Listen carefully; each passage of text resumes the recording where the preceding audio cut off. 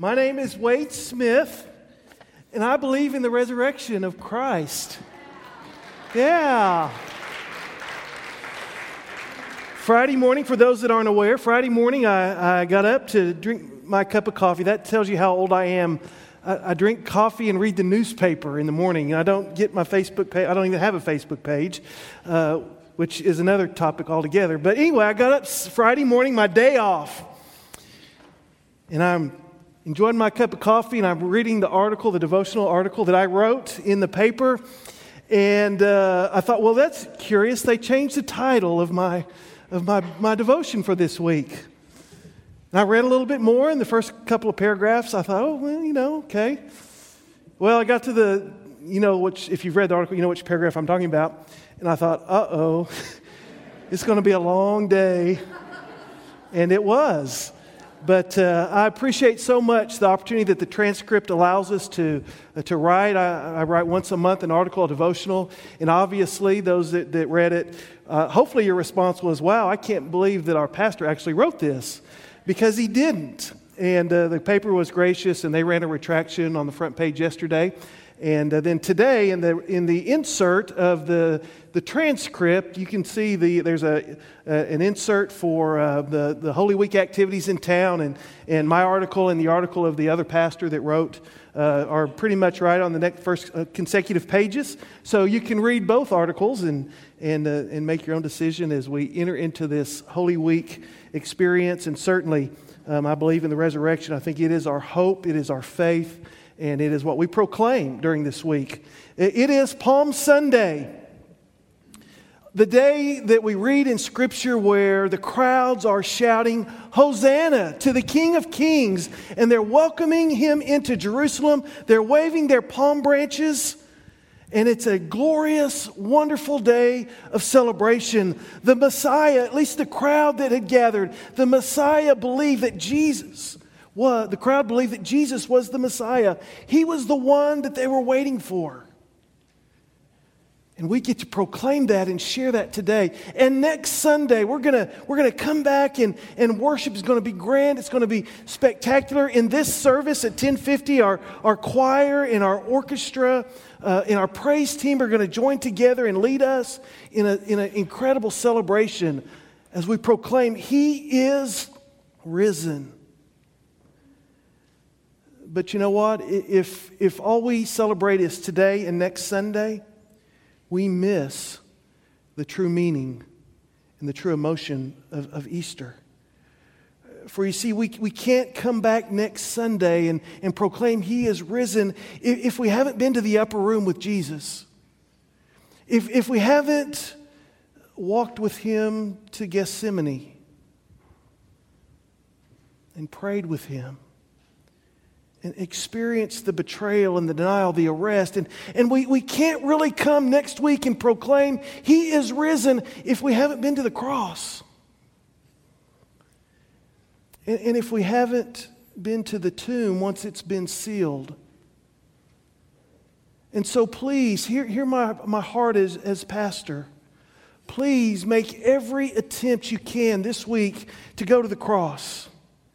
And to go to Gethsemane and Golgotha. And as a church, we provide at least two incredible opportunities for you to do that. Thursday night, our choir and orchestra are going to do a Requiem for the Living. It's going to be a powerful, emotional experience, 45-minute concert. Come and begin to walk that journey. Share that journey with Christ and His disciples. On Friday night, our secret church service that we've started over the last few years in Common Ground is going to share in the Lord's Supper and that night of despair in which the disciples were trying to understand, what does it mean now that Jesus is gone?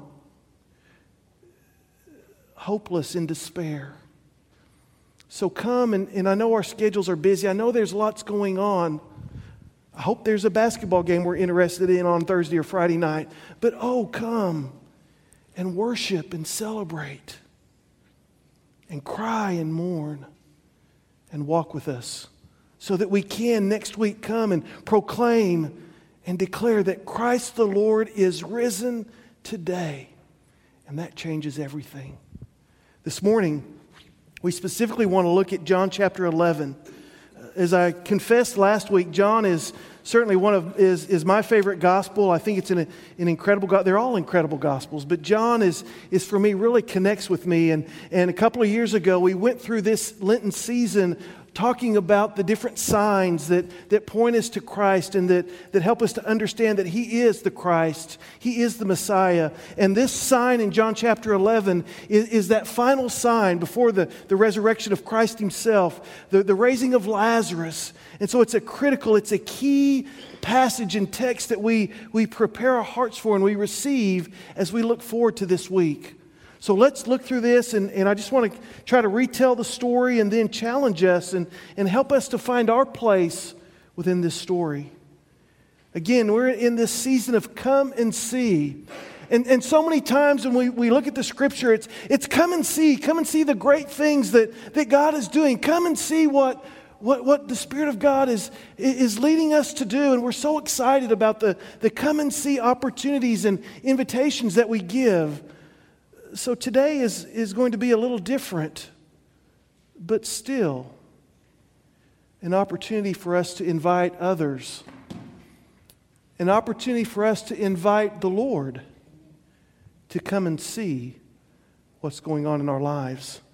John chapter 11, verse 1, we start with an important announcement. Lazarus is sick.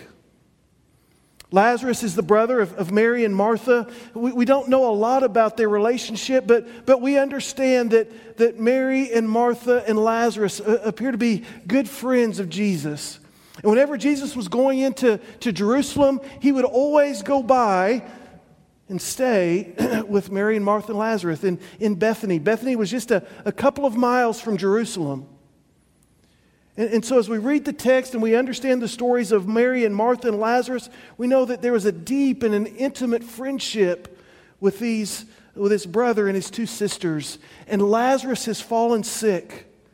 So sick, even a sickness unto death. He's really sick. He's on his deathbed. And so Mary and Martha send notice to Jesus. Go and they tell their messenger, go and find Jesus and tell Him that Lazarus is sick. Now, this is a perilous situation for us to understand and to realize. As Jesus receives word that Lazarus is sick, notice that Mary and Martha have not pleaded and begged Him to come. The message isn't, Jesus, Lazarus is sick, come and help, come and heal him. The announcement is simply, Jesus, Lazarus is sick. Certainly the hope of Mary and Martha must have been that Jesus would come. But they understood that it was probably not very likely. In fact, it was probably very dangerous for Jesus to come to Bethany at that time. So the reality is we're not just talking about the possibility of Lazarus dying. We're talking about the possibility of Jesus dying. Of Jesus coming to Bethany. And because the leaders of Jerusalem, the political and religious leaders of Jerusalem, were already out to get Him. They were already out to do away with the threat that He posed. The disciples understood that Jesus didn't need to go to Bethany, even to see His friend, because the danger was so great. Lazarus was sick to the point of death, but Jesus' return to Bethany, to the Jerusalem area, surely meant His own death. So when Jesus tells the disciples, Lazarus is asleep, you can see the relief in the disciples' faces. You can just see it as you read the story. And as they go, wow, well, he's asleep. That means he's going to be all right, Jesus? Lazarus is going to be okay. So we don't have to go to Jerusalem. We don't have to go to Bethany. Jesus says, no. He's dead. By his sleep, I meant to say he's dead. He's passed. And we need to go. And you can just hear the disciples. You can hear it in the text. Thomas is the one that speaks up. Thomas says, Okay, Jesus, we're with you. We're going to go with you to Bethany. We're going to go with you. We're going to go and die with you. That's the situation. As we read these verses, though, it's interesting that Jesus, he pauses. When he gets the message that Lazarus is dying, the text tells us that he waits 2 days. And again, in that interim 2-day period, you can just see the apostles, the disciples, wiping their brow thinking, wow, thank goodness we're not going to Bethany. But in that second day, Jesus says, guys, it's time. It's time to go. So sure enough, they make their way to Bethany. But listen to verse 4. Jesus offers this encouragement and even this prophecy. This is not a sickness. It's a sickness not to end in death. Could it be that Jesus was not just speaking of Lazarus, but of himself? Guys, we're going to Bethany, and this sickness of Lazarus is not going to end in his death or in my death. It's not time. But we go to Bethany, we go to Lazarus for the glory of God, so that the Son of God may be glorified by it. Guys, we're going to go to Bethany. Lazarus has passed, but we're going to go for the glory of God. And we're going to go trusting and believing that the Father is going to do something incredible and miraculous.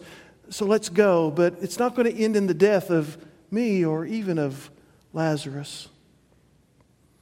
Paul puts it this way, the Apostle Paul in Romans 8. He said, God causes all things to work together for good to those who love God, to those who are called according to His purpose. Friday, when I read the article and I go, oh, it's going to be a long day, I thought to myself, I said, okay, self, it's going to be an interesting day. Let's just trust that God's going to be stirring and working out good through this, and that for His glory and for His purposes, things are going to work out for the best. And certainly it's created a lot of conversation, a lot of healthy, positive conversation. And so it's my hope and trust that as we encounter the difficulties and the struggles and the hardships of life, the bad times of life, we can say, okay, God, I'm going to trust you. I'm going to trust you that good is going to be worked out of this. Because it doesn't say that all things are good. It says that God works good out of all things. If we'll by faith live in such a way that we proclaim that we want His purposes to happen and to take place. That we'll love God faithfully through the encounters that we experience. And I think this is what Jesus is saying. Guys, we're going for the glory of God to see what He's going to do in the midst. So 2 days later, we discover 2 days late, or 4 days late actually, that Jesus approaches Bethany. And apparently there are some folks that were anticipating and maybe waiting for Jesus to come. And word gets back to Martha that Jesus is on the outskirts of town. So she runs out to meet Him. And she meets Jesus. And isn't it fascinating? Isn't it interesting? The first thing that Martha says to Jesus, Lord, if you had just been here, if you'd just been here, God, then my brother wouldn't be dead. If you'd just been here, Lord, Lazarus, your friend, would still be alive. Have you been there before? Have you been there where you kind of question, God, are you really here? God, you're a little late. You know, God, if you'd have been here, Lazarus would still be alive. God, if you'd have answered my prayer, if you'd have come when I called, then everything would be okay now. And yet we discover that wasn't in the purposes and the plans of Christ, yet still God was working good out of this. Now, isn't it interesting that Jesus arrived on the 4th day of Lazarus' death? This is significant because the Jews believed that for 3 days the soul would kind of hang around. Would hang around the body just in case. Just in case the body was revived or whatever. But after the third day, the soul was gone. The soul departed. And I think what the text is trying to tell us here is that Lazarus was dead. He wasn't kind of laying in a cool, damp cave somewhere, and it kind of resuscitated him after a few days, and he was able to come out. Thank goodness they opened the tomb so he could come on out. The scripture, the text is trying to help us to understand that Lazarus was dead. There was no doubt. He was dead. He'd been wrapped in clothing. He'd been put in the tomb, and the tomb had been sealed. He was dead without question. It was 4 days after his death.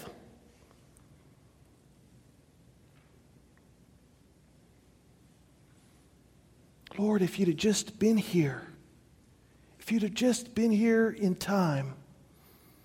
And isn't it beautiful what Jesus says to Martha? Martha, Martha, I am the resurrection. I'm the life. She who believes in me will live even if he or she dies. And everyone who lives and believes in me will never die. Martha, do you believe this? Jesus offers a couple of things here for us. First of all, I think he helps Martha to understand that something's about to happen, right? But he's also foreshadowing his own death. He's also foreshadowing his own resurrection. He's declaring that he is life and he is resurrection. And if we can just remember that, if we can have faith when we encounter those deaths and those tombs of life, that indeed Jesus Christ is life. He is resurrection. And Martha, in her own brokenness, in her own grief, says, oh, yes, Lord. Yes, Lord, I believe. I believe. And I think Martha does. She believes that Jesus, that something's going to happen, that Jesus is there to love and to comfort and to bring healing and renewal and restoration. After Jesus and Martha visit for a while, it appears that Martha goes back, she runs back to their home, and Jesus remains where he is there on the outskirts, and she tells Mary, Jesus is here. And so Mary tries to slip away, but I think the crowd kind of follows her out. They think she's going to the tomb. And so she kind of makes her way to see Jesus. And isn't it fascinating as we read the story? What are the exact first words that Mary says to Jesus? Jesus, if you'd have just been here, Lazarus would be alive. I can just picture Mary and Martha sitting at Lazarus' bedside in those last moments of his life. Maybe the three were holding hands. Maybe they were holding his hands as Lazarus took his last breath. And as they cried, as they grieved, I can't help but say, not bitterly, not angrily, but you can almost just hear these sisters say, oh, if Jesus had just been here. If he'd just been here, then Lazarus wouldn't be dead. We've all been there, haven't we? We've all questioned where God is, where Christ is in the midst of our own deaths, our own perils. We go back in faith and in trust that God is there. He is with us, even in those difficult times. So Mary and Jesus begin this conversation. And Jesus, if you had only been here, and Jesus says, Mary, where have they laid him? Where is Lazarus now? Where is the tomb? Where is his grave? And I can just see Jesus taking Mary by the hand. Maybe he put his arm around her and said, let's go. Let's go to the tomb. Let's go where Lazarus is. And with his arm around her or with their arms embraced, I can see them walking towards the tomb.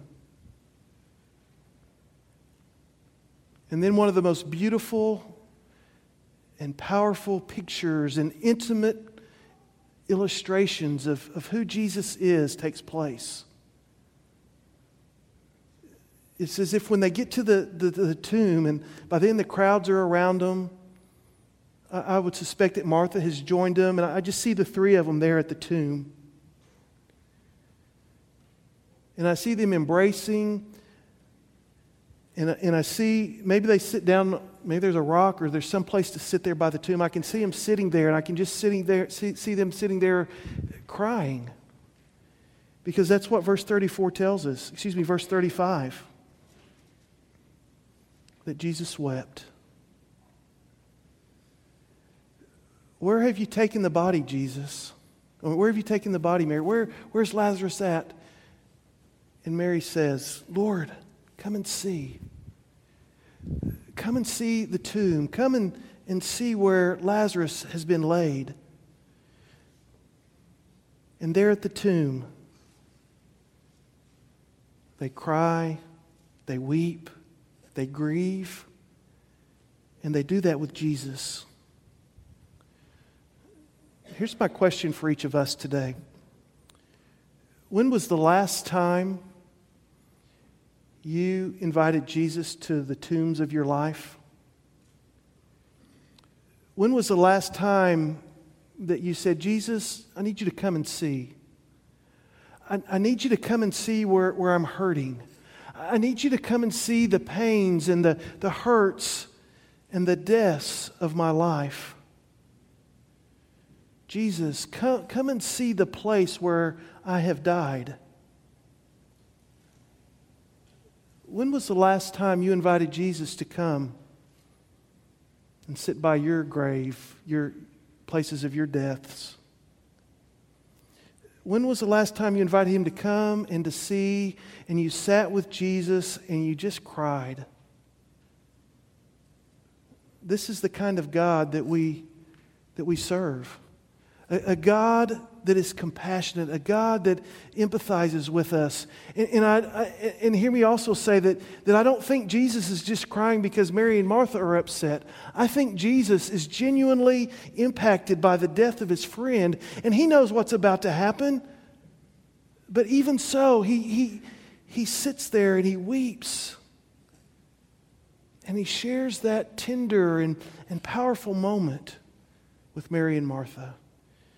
So much so that the crowds go, oh, look how much he loved him. Look how much he cared for Lazarus.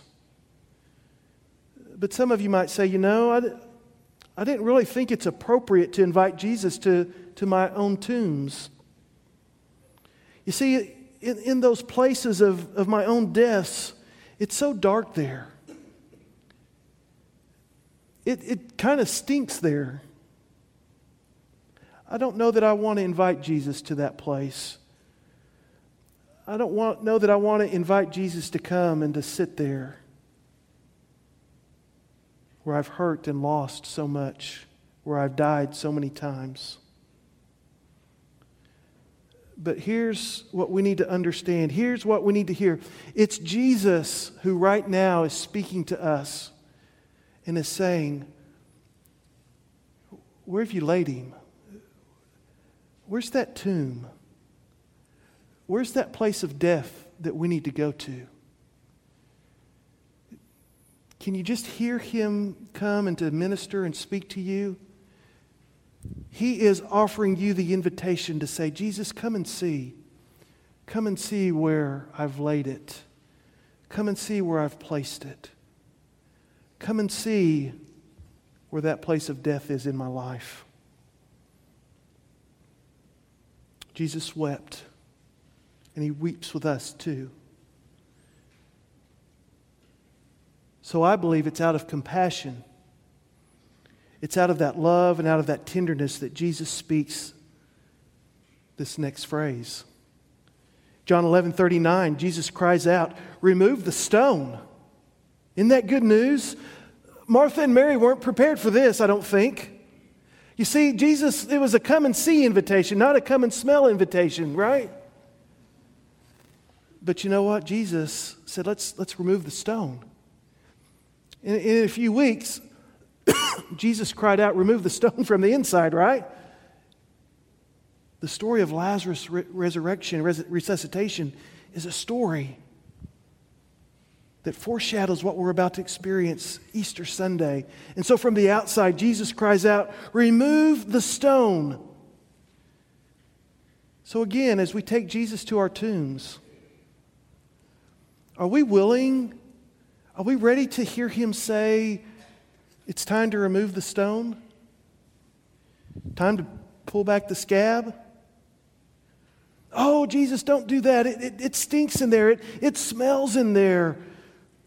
There's death in there. There's a rotting corpse in there. Oh, Jesus, don't remove the stone. Jesus says, remove the stone. Lazarus can't be risen. He can't come to life if the stone isn't removed. Oh, but Jesus, the people have come from so far. Look at the beautiful flowers. Look at the memorial that's around the tombstone. We'll mess all that up. How many of us just love the memorials around the deaths of our life? Oh, Jesus, don't take that stone away. It'll mess everything up. When He wants to bring new life to whatever's inside of there. Remove the stone. For as long as the stone remains, Lazarus is dead. When the stone is removed, Jesus calls out, He cries out to Lazarus, "Lazarus, come forth." And in that glorious moment, you can just see a couple of things happening. You can see the crowd in disbelief, right?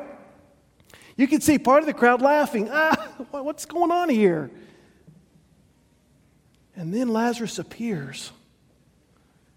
Wow, the power of God. God has had victory over this death. And God can do so in our lives as well. And then notice the next phrase that Jesus proclaims. Unbind him. Unbind him and let him go. When Lazarus appeared from the tomb, guess what? He had new life. He'd been raised from the dead, but guess what? He was still bound by those grave clothes. And Jesus says, unbind him. Let him go. Let him be free.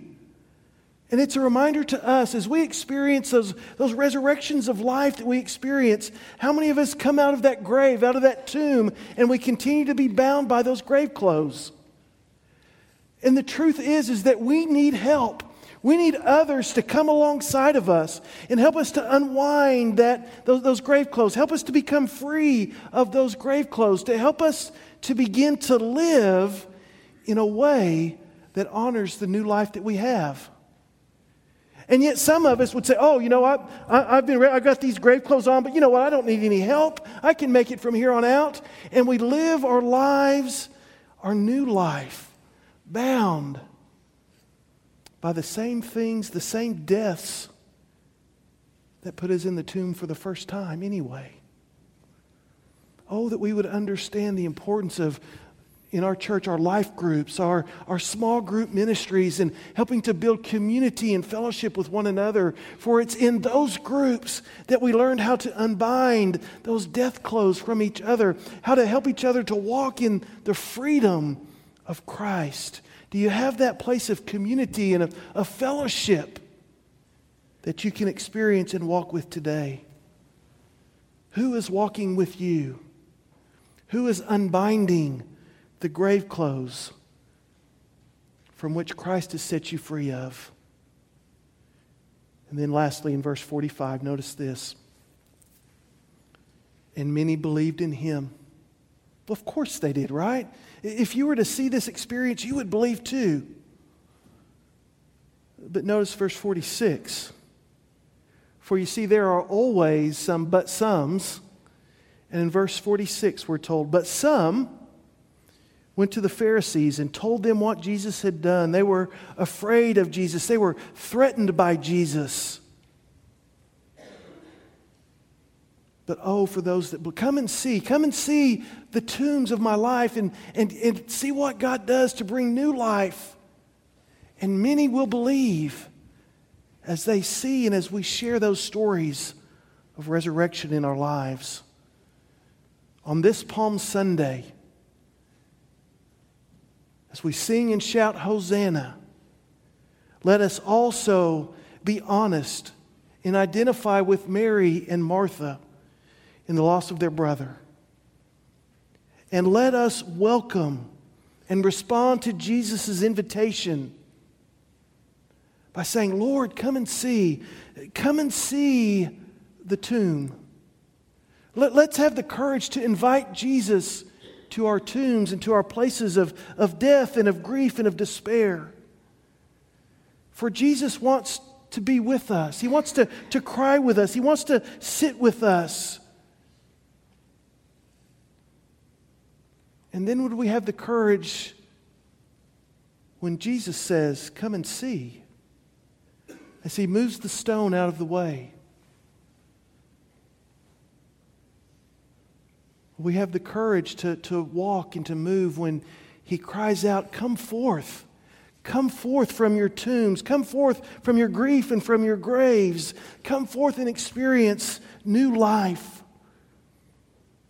Oh, that we would have the courage to come forth when He calls our names. Just a few verses earlier, in John chapter 10, John says this about Jesus. He says He's our good shepherd.